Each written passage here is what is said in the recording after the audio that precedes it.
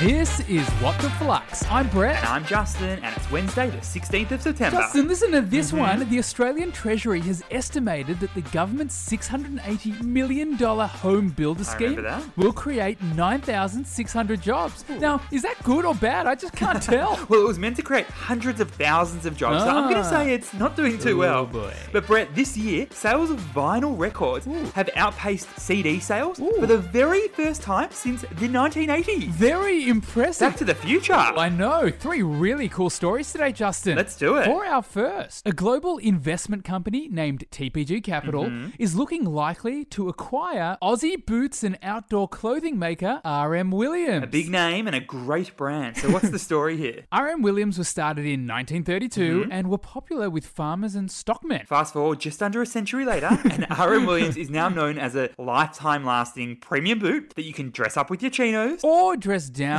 your suit. The brand's been owned by a company named L. Catterton since 2014. And TPG Capital's purchase of RM Williams would value RM at over $250 million.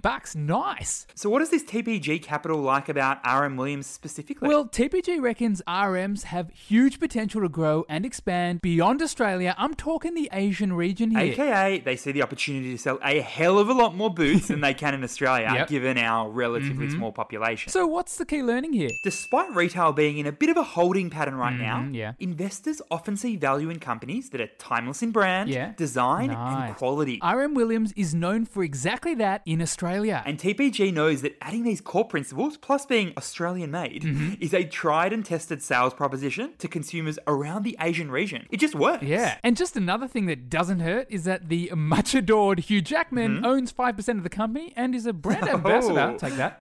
For our second story, PepsiCo, the owner of Pepsi, is launching a new drink to get a piece of the $1.4 billion sleep aid industry. It seems like a bit of an odd move. What is actually happening here? Well, some background. We know that consumers have been drinking way less soft drink in recent years. So PepsiCo has been making a big effort to become less reliant on carbonated soft drinks and is trying to focus on where consumers are going next. So although PepsiCo built a massive business by putting caffeine and sugar in people's bloodstreams, now it wants to do the opposite. AKA, it wants to mellow consumers. Pepsi's officially taking aim at the functional beverage industry. Yep, they've unveiled Driftwell. It's a new drink enhanced with ingredients to promote relaxation and to help ease stress. So what's the key learning here? Just like many industries, the functional beverage industry started super niche, and next minute, the giant swoops in to poach market share. PepsiCo has spotted an opportunity, especially during these anxiety-inducing times. And they're pouncing to offer stress relief via beverage. Talk me through this functional drinks industry. It's a small but growing category of the overall beverage industry. And this is an industry that includes vitamins, herbs, plants, and minerals, all associated with potential health benefits. Think probiotic-packed kombuchas. Basically, anything that comes with perceived health and wellness benefits has gained huge popularity in recent years. For our third and final story, COVID has accelerated the end of pen and paper signatures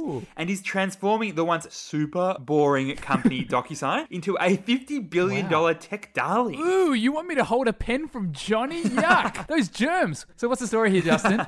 Just like Zoom's capitalized on its big moment in the sun, DocuSign and its online e-signature business is thriving in 2020. And that's because DocuSign makes it easy to do paperwork remotely. In fact, shares in DocuSign have flown up by over 170% just this year. Out of nowhere, it's worth more than eBay and car companies like Ford. Wow. And DocuSign added more customers during the first half of this year than all of 2019. But Justin, the jury's still out on how sustainable this growth will be in the long run. Even the company CEO is cautioned that the business's growth may cool off from these levels. So what's the key learning here? This year, organizations have had to create new ways of working that could have never been anticipated previously. Foot taps instead of handshakes. Virtual drinks instead of physical drinks. Online signatures instead of ink signatures. And given that DocuSign was the leader in the online document field before the pandemic struck, it's been able to make the most of it by selling fast to those organizations in desperate need of a solution. DocuSign has also expanded into other services like enrolling COVID patients. Very clever. Onboarding new hires. Signing important bank documents. Flux family, we love having you listen with us every single day. We do, and if you want to stay up to date with all the latest business news and key learnings, make sure to subscribe or follow. Thanks for listening, and we'll see you tomorrow.